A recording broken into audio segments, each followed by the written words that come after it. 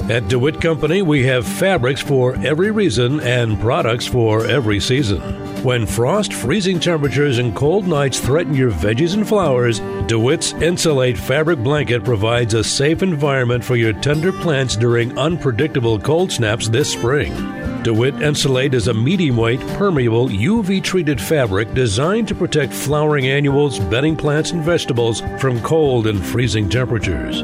This fabric installs easily and is reusable. Insulate lets you get out there and plant earlier, giving you a jump start on our short growing season. Don't take a chance when frosty weather threatens. Protect your time, hard work, and money with DeWitt Insulate fabric as a low-cost insulation against the elements.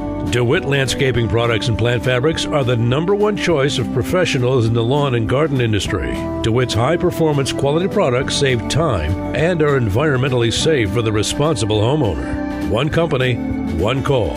Over 600 products. Go to www.dewittcompany.com for more information. You'll find DeWitt Insulate at your favorite independent garden centers, including Lafayette Forest and Greenhouse, Nick's Garden Center, Tagawa Gardens, and Jared's Nursery.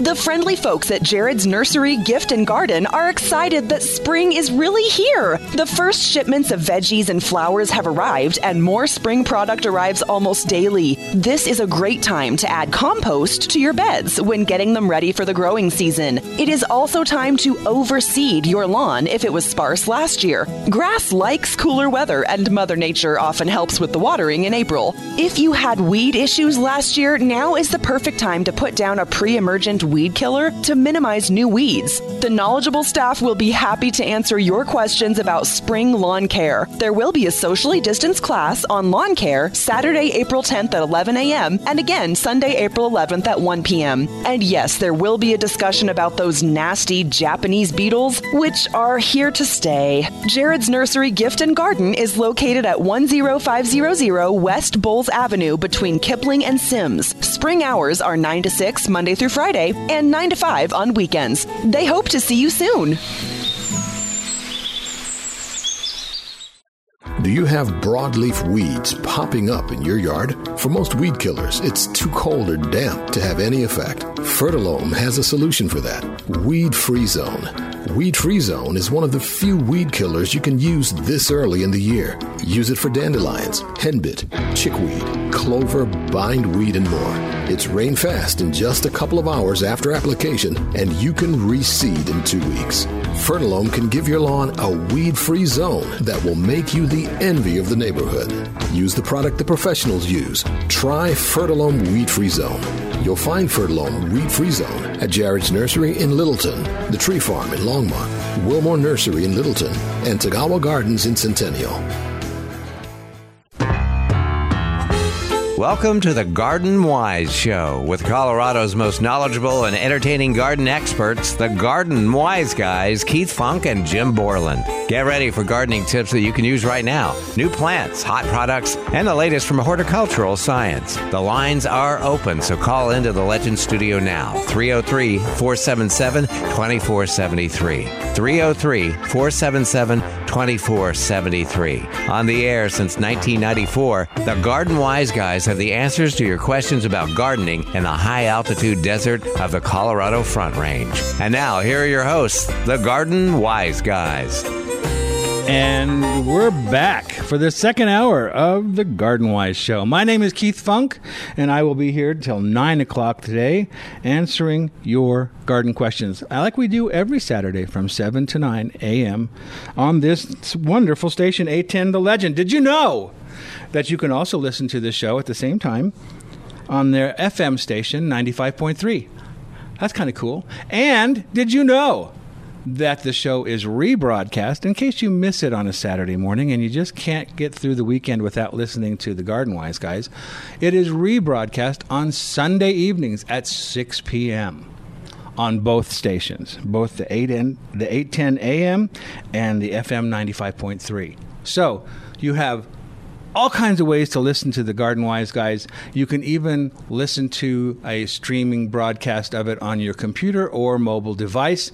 And here in the next week or so, we should be having all of our podcasts. We should be able to get them all back on the air, or not on the air, but on a hosting device thing, whatever it is, cloud, Thunderbolt, lightning, that sort of thing. We'll have that all figured out. It's way above my head. I don't understand it at all, but we'll get it done. Let's see here. The telephone number here for you to call and ask your gardening questions is 303-477-2473. 477-2473. If I say it often enough, it becomes a fact. Let's see now. A couple things I wanted to mention. I've been taken lately, the last few years, with hydrangeas. And you're thinking, but this is Colorado. You can't grow hydrangeas in Colorado. We have alkaline soil, and they'll be the wrong color. I don't grow those kinds of hydrangeas. I grow the PG hydrangeas, or paniculata types, Hydrangea paniculata. Those are the sun-loving hydrangeas. They're extremely hardy here, much hardier than that blue Mother's Day hydrangea that likes an acid soil to stay blue, and we don't have acid soils for the most part. So I grow the PG types, the paniculata types, and there are lots of varieties. The last few years, they've just been pumping out the varieties, and one is just better than the next. It's hard. I'm thinking about digging out some of the old varieties and planting the new ones because they're so cool. And the one that's really got my attention right now is one called Little Lime Punch. It only grows 3 to 5 feet tall, so it's a perfect size for most backyard gardens, perennial beds, shrub beds. You could even grow this in a container, and it works just beautifully. And the reason I like it is the new flowers, and it blooms on new wood. So if we have a really severe winter, and typically we don't have that severe a winter here because it's a zone 3 plant and we're in zone 5. So it'd have to be really bad for a long time to knock this guy down to the ground. But even if that were to happen, these plants grow and bloom on new wood. So it would still bloom that very next season.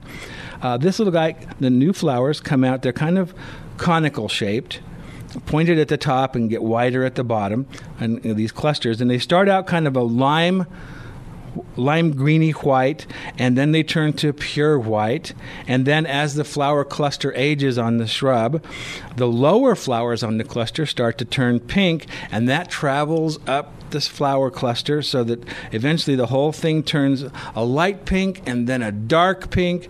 It just gives you all these different seasons of interest throughout the summer months.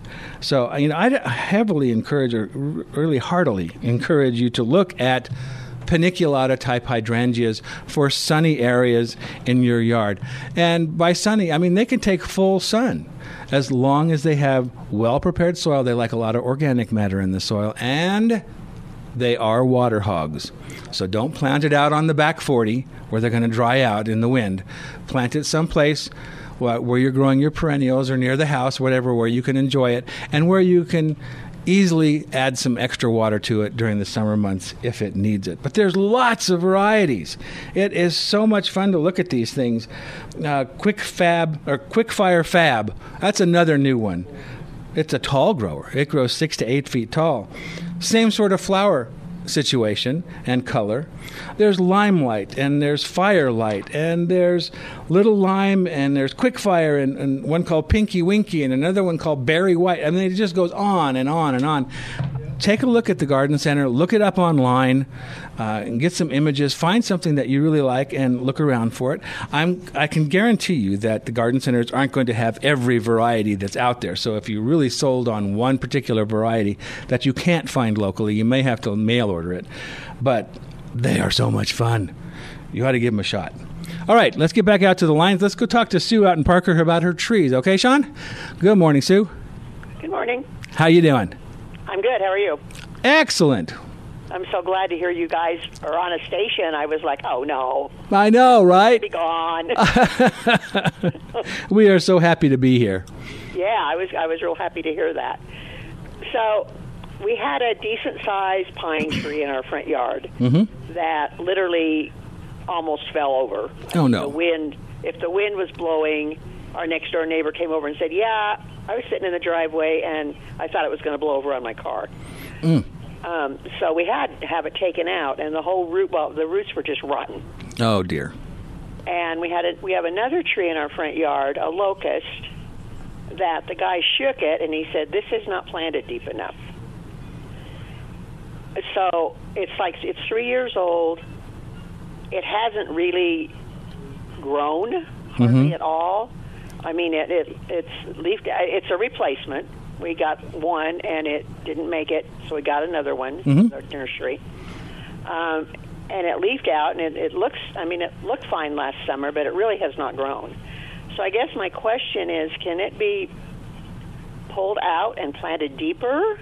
I would really hesitate on that. Does the trunk go straight into the ground, or do you see the root flare above ground? Do you see roots coming out the sides that are above ground? No. There's no roots above ground. No, then it's not planted too shallow. If it was planted too shallow, those first set of roots right near that should be right near the ground surface would be showing. Okay. And planting a tree too deeply is much more damaging than planting a tree too shallow. Okay. In fact, most of the literature for Colorado now, even coming out of CSU, says to plant your trees above, slightly higher than the surrounding grade. Okay. So, one thing, was this replacement put in last year? No, 2019. 2019. Okay. Yeah. So this will be its... third year. Third year. Okay. Yeah. Well, usually what I tell people on trees and shrubs and even perennials is the first year they sleep, they don't do much. They have leaves, they don't do much. The second year they creep, they do a little bit. You might get a few inches of growth. The third year is when they leap. And that's when you start to see more normal growth out of plants. Okay. All right. So hopefully this is the year for you. If it's not, if it's still weak and puny and not putting on, this year it should put on a good, 10 or 12 inches of growth for you. Okay. So keep an eye on that. If that doesn't happen, then there is something wrong. It's possible it was planted too deeply rather than too shallow. Okay. All right? All right. Yeah. So one other question. We have 3 crab apples in our backyard. Again, from the same nursery that have been replaced once already. And they just sat there last year, and I know so many trees did from that storm we had. And I remember you guys saying, just leave them alone. And so we did. We just left them alone, but they still aren't showing much sign of life. Okay. They aren't brittle or anything. Did they have leaves on them last year? No. No leaves at all? Nope. Well, that's not good. Trees can't go through a season without leaves. Okay. So they need to come out. All right. So you can use your fingernail and scratch the bark and see if it's green underneath. Okay. But if it's brown underneath or the twigs are brittle, that's not a good sign. But there's really no rush. Yeah, they don't seem to be brittle. Okay. Anyway. Well, there's really no rush. Wait until toward the end of May. If they haven't started showing signs of life by the end of May, they're not gonna. Yeah, I would. Yeah, I wouldn't do it like today or anything. Yeah. We were still hoping that maybe they'd snap out of it, but okay. Yeah, I just it doesn't sound good to me that they were leafless all of last year. That's not a good sign. No, they just sat there. So, I hate losing trees. I know. Well, it is a difficult place to grow trees. Yes. 150 years ago, you could look around and see almost no trees anywhere. Right. So everything you see growing as far as trees right now has been planted or seeded itself, and it has to be watered. It has to be taken care of. There's just, putting a tree in the ground is a commitment, kind of almost like having children. You got to take care of them, right? Absolutely. Yeah. Absolutely. Yeah. All righty. Well, thanks a lot. You bet. Thanks for your call, Sue. Okay. Bye. Bye-bye. All righty. Hey, thank you for calling in. I've got some people on the line right now, but there's room for you if you come up with some questions that you'd like to ask me. I'll be here till 9 o'clock, and the telephone number is 303-477-2473. 477-2473. And you know who did that? Jude dialed those numbers into her phone. Good morning, Jude. Good morning. Hey there. Hi, I'm listening to you on the FM side, 95.3, and you sound perfect. Great. And I'm so happy I found you again. I thought it was over. Well, we were concerned. We were concerned, that's for sure. I kept making a note to call to Gallus, and then I'd never call, and then got one of those obscure emails from Facebook, and there you were. Excellent. So anyway, tell me about the shallots. You said that you planted shallots right now. Will you be able to harvest those in the fall? I hope to be able to harvest them by late summer, yes. Oh, okay, because I thought you had to plant those in the fall. No, that would be garlic. Okay, all right. So, and tell me about how do you do that? Do you do that with a drop spreader? You can do it with a drop spreader, or it's a little bit harder with a broadcast spreader because it throws the seeds so far and wide that it'll get into your other beds. So a drop spreader is easiest. Okay, and just put any kind of seed in there and just go over the whole lawn? I wouldn't go with any kind of seed. Is your yard in full sun? Does it have moving shade, or is it a very shady yard? That would help to determine what kind of grass seed to use.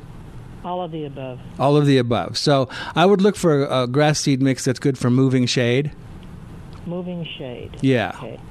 And, you want to aerate first before you put the seed down. And usually for overseeding, you want to put that down at about 2 pounds per 1,000 square feet.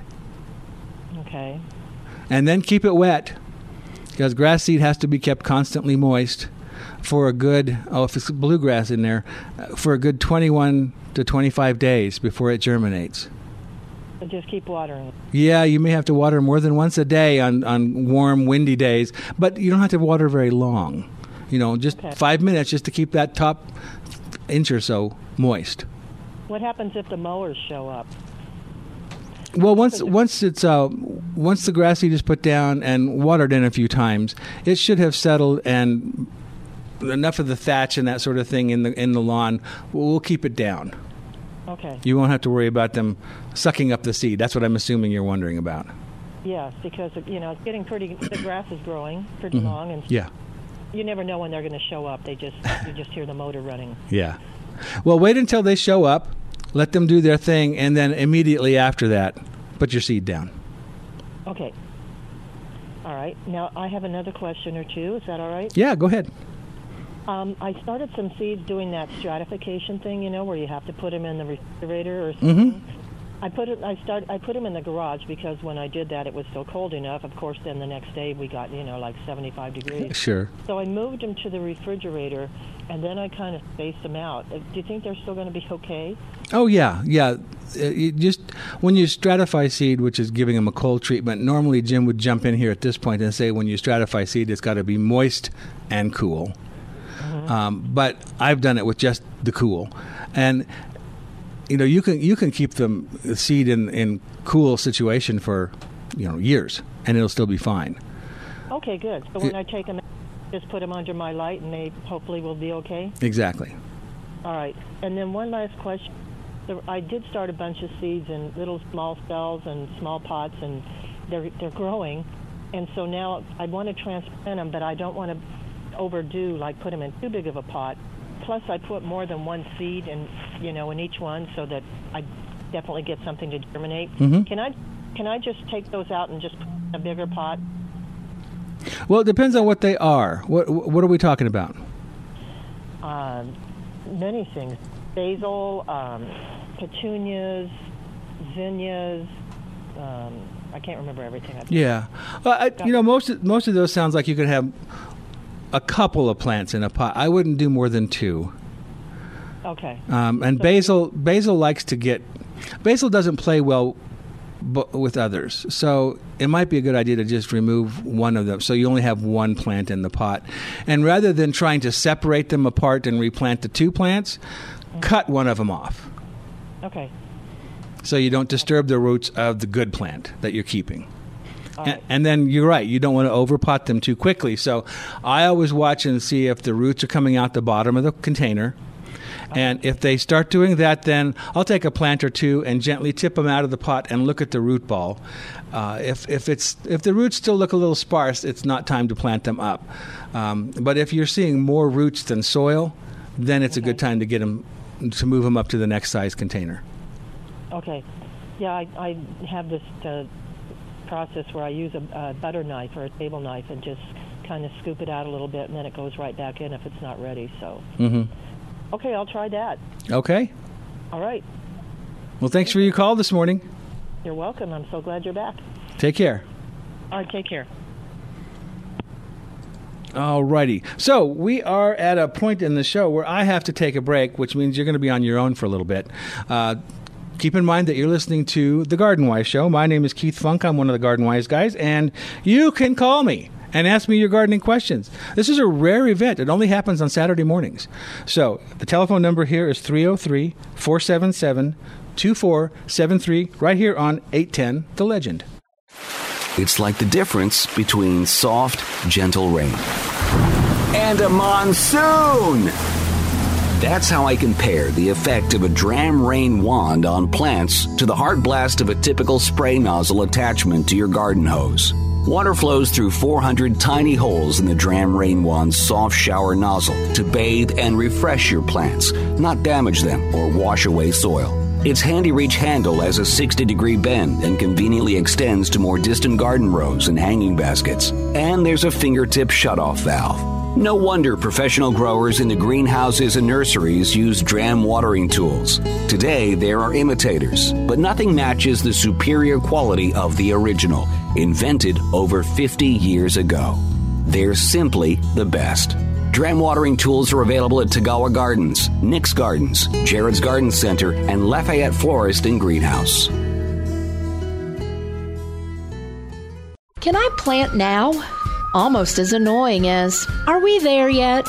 At Lafayette Florist, Gift Shop, and Garden Center, we have plenty of things to plant now. Don't fret, we have the cure for your planting fever, whether you're a beginner or a seasoned professional. Let us help you select what plants work best for you. It's a great time to plant pansies, violas, snapdragons, and dianthus to color up your patio pots. Add some decorative kale, and you've got an early display that loves our cool spring temperatures. Want something perennial? Try columbine, our state flower. Other perennials like basket of gold alyssum and coral bells can start in your pots. Then, as it's done blooming, move them into the garden for next year's color. Stop by for cool weather vegetable starts, windowsill herbs, and frost covers in case of a late snowstorm. Browse through our indoor plant greenhouse for lots of foliage and blooming plants in all sizes and a great selection of pots. It's all about the adventure of finding plants. Brighten up your living environment with something green. Your premier flower and plant shop, Lafayette Florist, Gift Shop, and Garden Center in the heart of Lafayette at 600 South Public Road. For more information, call us at 303-665-5555 or visit us online at LafayetteFlorist.com.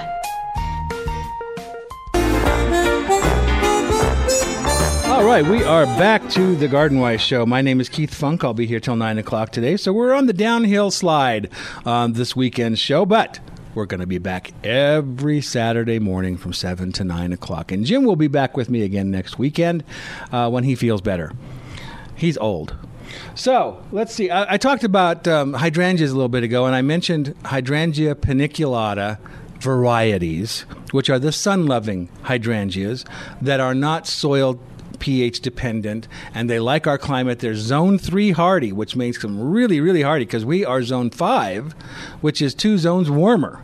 So those are the great types to plant here if you've got a place where you can put them where they're going to get 6 hours of direct sun. I don't care what time of day, but a good 6 hours of direct sun is going to be plenty to get them to flower.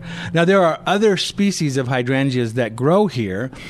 You know, you're all familiar, I'm sure, with the old-fashioned Mother's Day blue hydrangea you can buy at the florist shop. That's Hydrangea macrophylla. And I don't recommend those for this area. I just don't find them to be hardy enough. And plus, the biggest problem with the majority of those is that they bloom, that they set their flower buds in the fall to bloom the following spring. And if we have a normal winter here, a lot of times those flower buds are killed through the winter months, and so you get a plant that grows lots of foliage and no flowers. So it seems like a waste of time to me. But the foliage is pretty. It's a pretty shrub, but I want the flowers if I'm going to plant a flowering plant.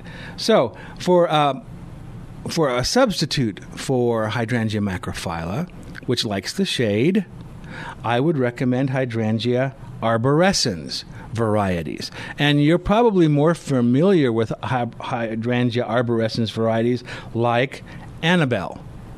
Great hydrangea for shade here in Colorado. Again, a zone 3 hardiness. So extremely hardy. You could grow these up in evergreen if you wanted to, or higher. So Hydrangea arborescens Annabelle is a great one for shade, and there are new varieties of those on the market. It's unbelievable what they're doing with these hydrangeas. They don't just come in white anymore. They come in shades of pink.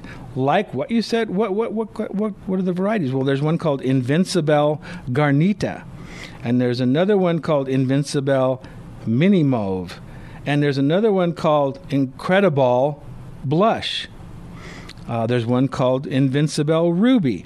These are all available to look at online. You can just type in Hydrangea arborescens varieties and click on images on your Google search, and you'll come up with all kinds of different things. And again, not all of them are going to be available in the trade here in Colorado. I mean, the garden centers do have to, choose what's going to work best for them. They can't carry everything. They just don't have that much space. So if you're really sold on a particular variety and you can't find it locally, call. They'll tell you. Then you may have to order it online. Make sure you use a reliable, reputable nursery online. Sometimes, especially when you're buying stuff on eBay or what have you, you may not get what you think you're getting. So let's see. Let's get back out to the phones. We got people waiting to talk to us on line 1. Yeah, let's go out and talk to Joe on line 1. Good morning, Joe. Oh, hey. Hey, Joe. I didn't know I was up already. You are. Nice. So the delay on your new station is extreme. Is it? Am I breaking up? No, not at all. I'm okay. Do you want to break up? I didn't even know we were going out. Breaking up is hard to do.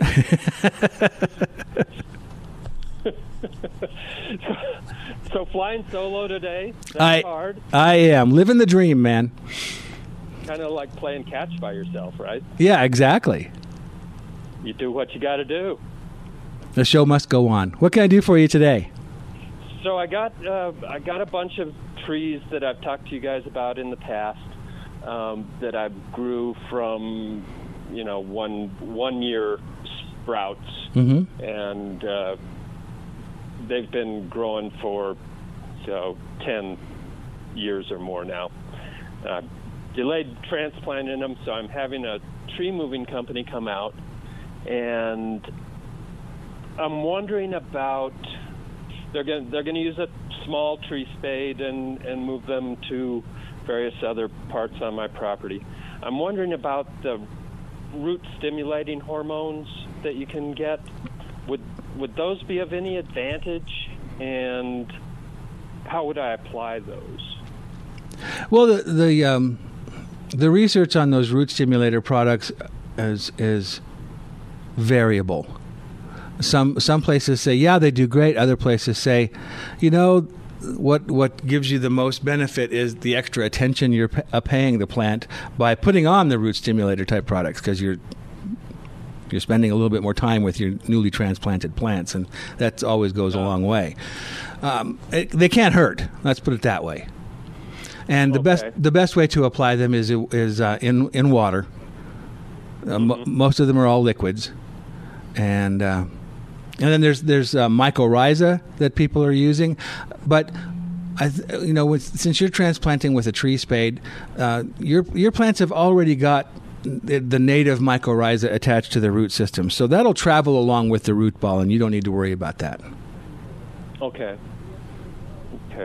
I attended years ago. I attended a talk that Jerry Morris did at the Botanic Garden. Oh, he's awesome. And he's just a wizard as far as transplanting trees. Mm-hmm. And his big theory was oxygen to the roots. Yeah. Was the best stimulator for root growth. So would it be obviously when the tree spade goes in and digs that hole that it's putting the tree into, there's not going to be an opportunity to put any sort of amendment around the ball that's going in. Correct. Would it be good enough just to get in there with a rake and kind of scar up the shovel polish on the soil to open that up a little bit? Or absolutely. What would you recommend? No, I think you're right on target there. Is you're roughing up that surface that's going to come in contact, that interface between the original root ball and your new soil. Okay. Yeah. Okay. And then as far as watering afterwards, what do you think on that? Well, I'd give them a good soak when you plant them, obviously. And then it's just going to be a matter of checking the original root ball. And the most important tool you have is on the end of your arm. Sure. Using your finger or a trowel or something and just checking the soil moisture on I'd probably check it maybe on a weekly basis right now. Maybe more frequently during the summer when it gets hot.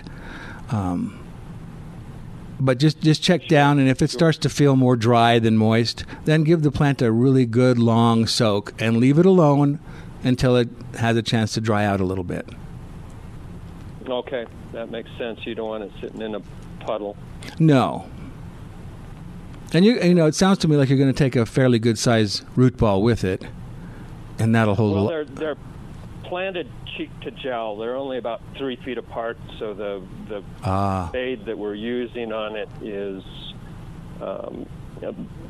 big enough to get in there, but we're going to have to kind of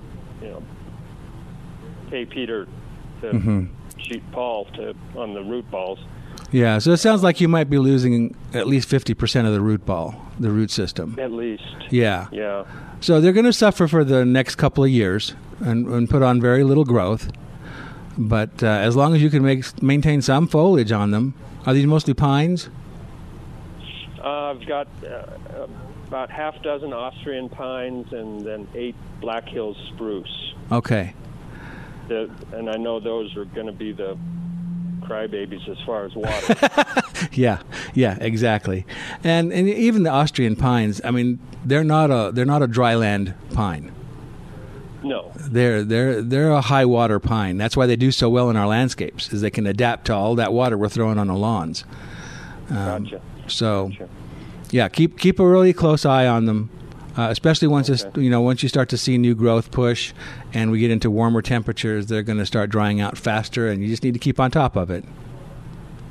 So while we're on the subject, I need you to look into your crystal ball. My apricot trees have bloomed, and all the blossoms got frosted. Mm-hmm. Does that mean that we are past our last freeze? No. Turn on my sprinkler system?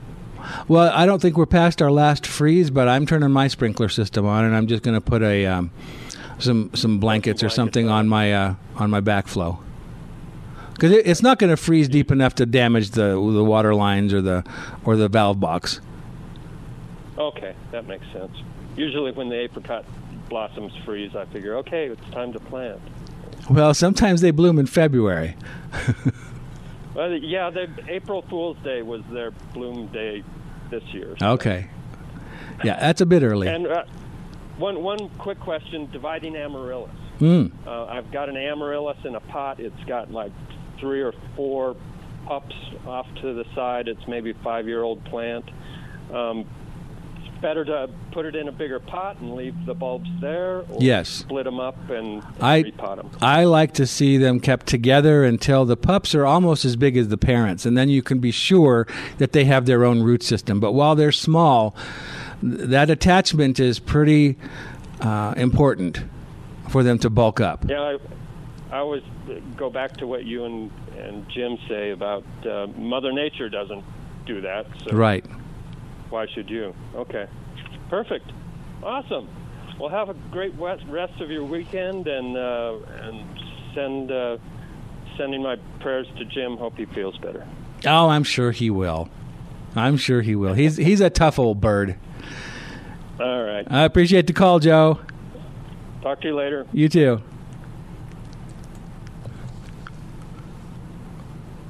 Okay. Let's go out and talk to Don in Centennial about overseeding. Good morning, Don.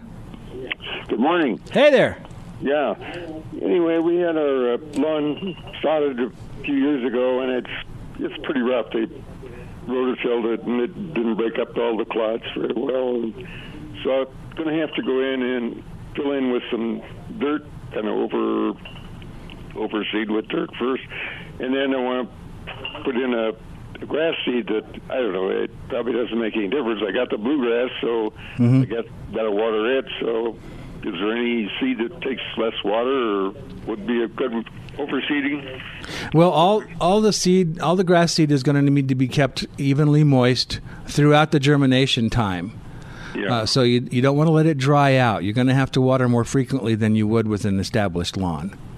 Right. And if you had sod put in, it's more than likely mostly bluegrass. So that's what I would stick with your grass seed, something like Colorado's Own mix.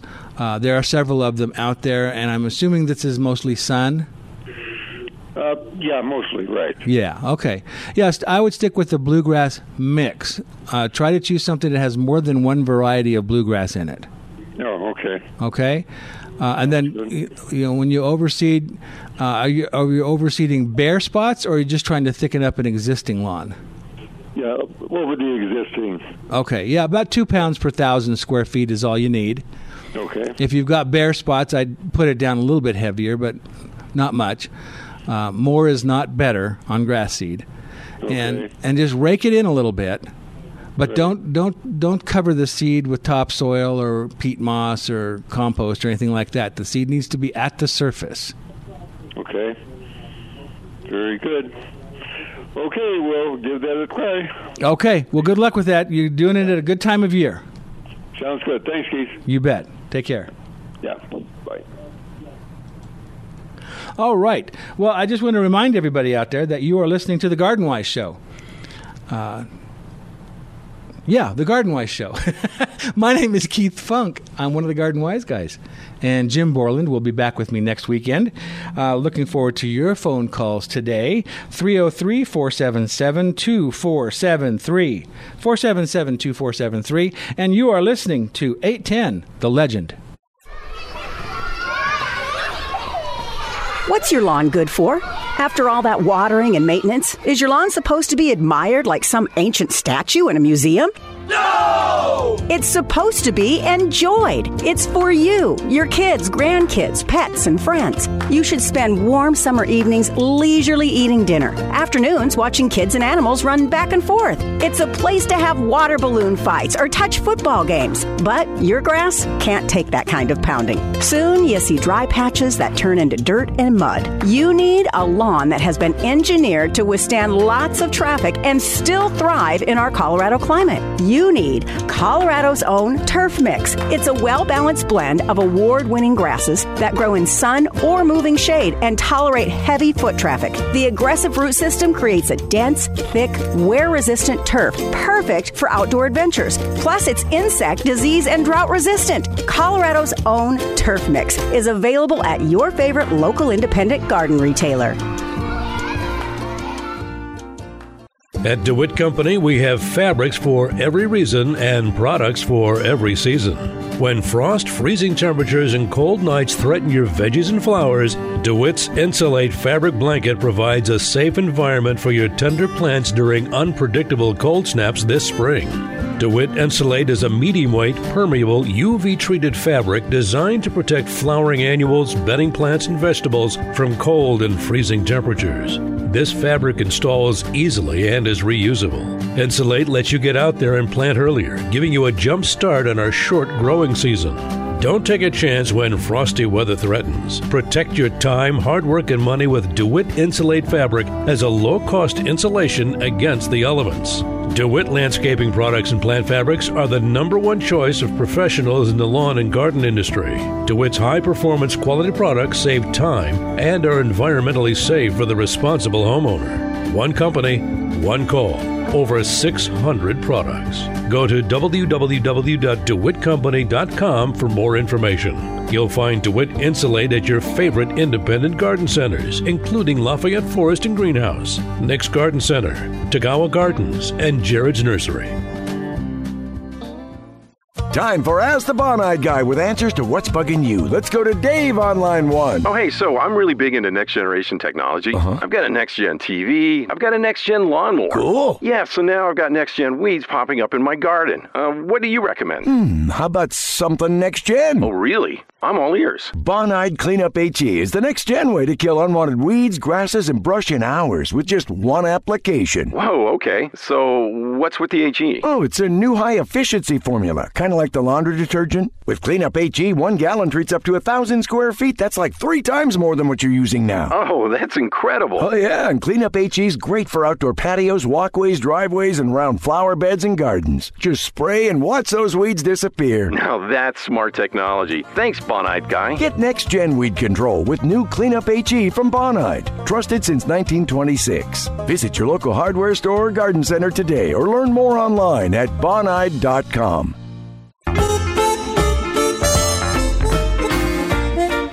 Hey, we are back to the Garden Wise Show here on 810 The Legend. And we're doing this show now every Saturday morning from 7 to 9. 2 hours, back to our original 2-hour format. So I look forward to all of your phone calls over the next, well, year-round, to tell you the truth, because that's what we're going to be on, year-round. All right. We've got full lines right now, and I'm going to get right back out there. I think the next person we're going to talk to, who's next up, Sean? Larry? Okay. Yeah. Good morning, Larry. Thanks for calling the Ask the Garden Wise show. Guys, people. Them, whatever. Yeah. Okay.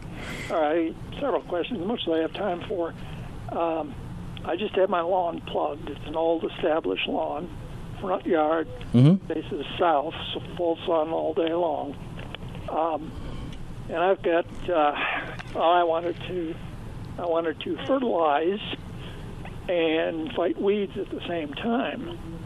And I'm wondering how I can best do that at this point. I've been using, or I've got weed-free zone spray to use on some of the dandelions. That's rife with dandelions out there. So what do you think? Well, I think what I'd look at doing is putting down a fertilizer with a pre-emergent in it so that you can stop the future weeds from coming up, stop the seeds from germinating, and then use the weed. Even dandelions, yes. Oh, okay. But it only stops the seed from coming up. But that's what came up. That's where all your existing dandelions originated was from seed. So you just want to stop more from coming up, and then use the weed-free zone on the existing weeds to control them. Okay, so fertilize with a pre-emergent as well. Right, and there's a really good one out there that Fertilome makes called All Seasons. Okay. And I like that one because some weed preventers are good for preventing grassy weeds, and some weed preventers are good for preventing broadleaf weeds. But All Seasons combines the two, so it covers the entire spectrum. Okay. Tagalas, Nicks would have that? Exactly. Okay. All right, I had hoped to be able to seed also, which I won't be able to do. No, you won't be able to do. So you have a choice to make. Do you want to seed and put in new grass, or do you want to use the pre-emergent to prevent possible new weeds? And that's just going to be a judgment call on your part. If weeds are a really serious problem for you, I'd probably go with the pre-emergent, get them under control, and then maybe this fall do the overseeding. But if the weeds are just kind of a mediocre, a small problem, that sort of thing, I bypass the whole pre-emergent thing and just spot treat with the weed-free zone. Okay. Yeah, I'll probably go with the pre-emergent at this point. Okay.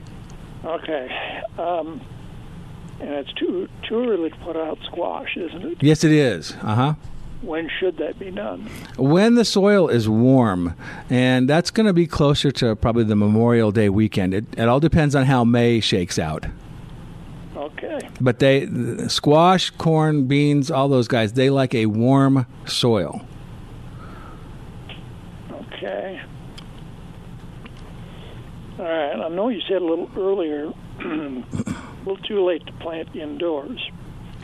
Well, not everything. It's not too late for some things, but for broccoli, cabbage, cauliflower, that sort of thing that needs to be planted out during the cool part of the year, it's a little bit too late to start from seed at this point. Okay, and it's not the time to plant that outside then. Yeah, if you can find the plants, most garden centers have a full display of cool season vegetable crops. Those can go outdoors now. They'll tolerate. My broccoli took it down to 16 degrees and is just fine. Okay, but not seeds directly sown outside. No, it's too late for that, but you can still sow things like lettuce and radishes and spinach and peas. A lot of those kohlrabi is another one. You can still sow those. Even carrots and beets and turnips. Okay. All right, so go buy some seedlings at Tagawa or maybe Nex and just do them. Mm-hmm. Okay. One other thing. I talked to you some time ago about a couple of avocado seeds I started inside in water. Yes, sir. It was about early March, I think, when I planted them. Excuse me. And they've got about a half-inch root on them, but nothing coming up above. And one of them has some coloration on it, mold, I'm thinking. I try transplanting those directly into dirt at this point and hope for anything? I think it's still a little bit early. Oh, okay. I'd wait until you start to see some green above. Okay. And then transplant it, regardless of how long or short the root is. I'd wait for the green to show up above. Okay. All right. Well, that's all I had today. Excellent. Well, I appreciate your call today. By the way, you're doing good going solo. Thank you. I appreciate that. All right. I'll talk to you later. Take care. Thank you. Bye-bye. All righty. So, next up, it looks like, is Melody. All right. We've got Melody waiting to talk to me about stump removal, it looks like. Good morning, Melody. Good morning. So good to hear you back on the stations. Well, I'm glad you're listening. Terrific. Yes. I had someone come and cut down my crabapple tree. It was huge, and it was dying from the inside out. But they didn't have the equipment to remove the stump. And I remember that you always spoke highly of father and son or a father and daughter operation. Stump removal. It's called stump removal and daughter. Okay. And it's Mordecai is his first name. Levinson is his last name. Uh-huh. Phone number is 303. Yes. 246 6891. Okay.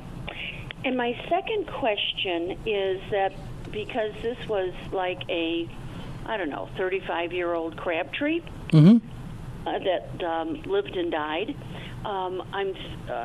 what I'm thinking of putting in its place is a fir tree. Okay. Would there be any problem? No, there won't be any compatibility problems, no. Okay. And I was thinking of getting, and I don't know what the name of them is, the fir tree that has the little pine cones, the smaller ones. The little pine cones. They're not the great, big, growing, massive, but I've seen them. Do you want a dwarf tree or do you want a full-size tree? Well, if I had a dwarf tree, how large would that be circumference-wise as well as height? It depends on which variety you choose. I mean, most of them are going to be in the, eventually they'll get in the 10 to 15 feet tall and 6 or 8 feet wide, as opposed to the mature, just regular fir tree, which can be, 50, 60 foot tall tree. Not in my lifetime anytime, but right. That eventually what it has the potential to become. Actually, I think it's the dwarf I'm looking at because of the size of this corner in my backyard, and it faces to the west. Mm-hmm. So would that also be the best thing to have, where it would get direct sunlight, but it's all going to be to the west? Well, yeah, fir trees would be fine in full sun. Just keep in mind that firs are not a dryland plant. They're going to need regular watering throughout the year, not just the growing season, but during the winter as well. And there are some really nice dwarf varieties of white fir, or concolor fir, is what they're called. Okay. And that's one of our native plants. Okay.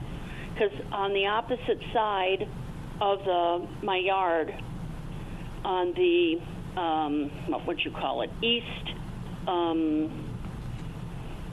south, I have a long needle pine, and she's just doing fine. Good. Okay, so I thought I'd have them on opposite sides. There you go. Okay. Well, that's perfect. Thank you so much, and it's good to have you guys back. Oh, well, I appreciate that so much. Thank you for listening. You betcha. Have a good week. You too. Bye-bye. Bye-bye. All righty. I guess we have another caller waiting, and that would be Janice out in Denver. Good morning, Janice. Good morning. Hey there. Thank you for calling the Garden Wise Show. Thank you for being here. You bet. I have two questions. Last year, we put in a hydrangea Tough Stuff Red. Okay. And I don't know what to expect. I've never grown hydrangeas before, and I don't know whether it's alive or dead. What should it be doing right now? Let's see here. Tough Stuff Red is going to be a macrophylla type, which means it's a plant that likes mostly shade. It can take some morning sun, but for the rest of the time of the day, it needs to be in the shade. And they set their flower buds in the fall. Let's see. Tough Stuff, I'm thinking might be a rebloomer, so it may bloom on new wood as well. But this time of year, they may not even be showing any signs of life yet. Well, I didn't do anything to it last fall. Okay. What should I do with all the stems that are there, leafless stems? Nothing. Leave them alone. I don't cut them back? No. I don't prune them? Not yet. Wait until the new growth starts. So by about the middle of May, you'll know where the living wood is and where the dead wood is. And so once that happens, then you can take your pruner out there and cut the dead wood off back to the living stuff, back to where it's leafing out. And hopefully there won't be any dead stuff, which would be awesome. Okay, because my inclination was to go out and trim it down to the ground. No, because you'll be trimming off flowers. Oh, okay. Potential flowers, at least. But you can do the fingernail test. Just take your fingernail and scratch the side of the bark and see if it's still green. And if it's brown underneath, that part's dead. And you just scratch farther and farther down the stem until you find green. But the easiest way is just to let the thing leaf out and then cut off everything that's dead. Oh, okay. All right. And then I started tomato plants from seed, and they're about 3 to 4 inches tall, and they're all in their own individual peat pots right now. Okay. And I've been fertilizing them with a solution of Miracle Grow when I water them. And I do it every time I water them, but I was wondering what my ratio of Miracle Grow granules to water should be. It should be 1/4 strength, the recommended label directions. Well, it's really confusing because it said it's like a half a teaspoon to a gallon. Okay, and that's the full strength recommendation? No, that was for indoor plants. Okay. And does it have any other dilution rates on the label?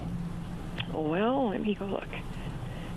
Because I'm thinking it's more like a tablespoon or a teaspoon per gallon is the normal dilution rate with Miracle-Gro. I don't use that product, but I'm familiar with it. Well, what would you suggest I fertilize these with as they're waiting to go into their permanent home? Well, the Miracle-Gro is just fine. Okay. You don't need to go get anything else. Yeah, it's just I don't remember what the dilution rate is on that, but whatever it is, I would look for something like, annuals or bedding plants or something like that. I suppose you could go with the indoor plant one. Well, it says with a watering can for indoor plants, mix a half a teaspoon with a gallon of water. And how often do you do that? Every 2 weeks. Every 2 weeks. So, yeah, you're probably watering about once a week or maybe even more frequently than that with your young plants. So go with a quarter teaspoon. A quarter teaspoon in a gallon? Yeah. Okay. It doesn't take much. Okay. And the rest is just wasted if you put too much on, or you can actually cause some damage. So a quarter teaspoon in a gallon. I was watering them every day with that. Are they? That's a lot. You might want to go with in the next couple of waterings, no fertilizer at all. Okay. Just to leach them out so that there's no buildup of soluble salts in the soil. But, especially on tomatoes, it's a good idea to let them get a little on the dry side, almost wilty dry, between waterings. That reminds me, last week you were talking about some plants that were outdoor gardening plants that were edible plants that said if they wilt, their history. And I didn't hear what you said it was. Oh, it's the cole crops: cabbage, broccoli, Brussels sprouts, cauliflower. Oh, okay. If they're regularly allowed to get wilty dry, I mean, like flat down to the ground, wilty dry. That's usually not a good thing to have. Okay. Well, my tomato plants are still wet from yesterday's watering, so I guess I shouldn't water them today. Correct. Oh, okay. Maybe I'm watering them too much. Oh, okay. Yeah. Well, very good. Well, I appreciate your call today, Janice. All right. Thank you. You have a great week. Mm-hmm. Bye-bye. Bye. Well, that wraps up another show, another episode of the Garden Wise Show right here on 810 The Legend. We'll be back again next week from 7 to 9, as we will do for week after week after week, taking your phone calls and your garden questions. So write them down, have them ready for next week, get in early so you can get your questions answered. And remember, you're listening to us now on 810 The Legend.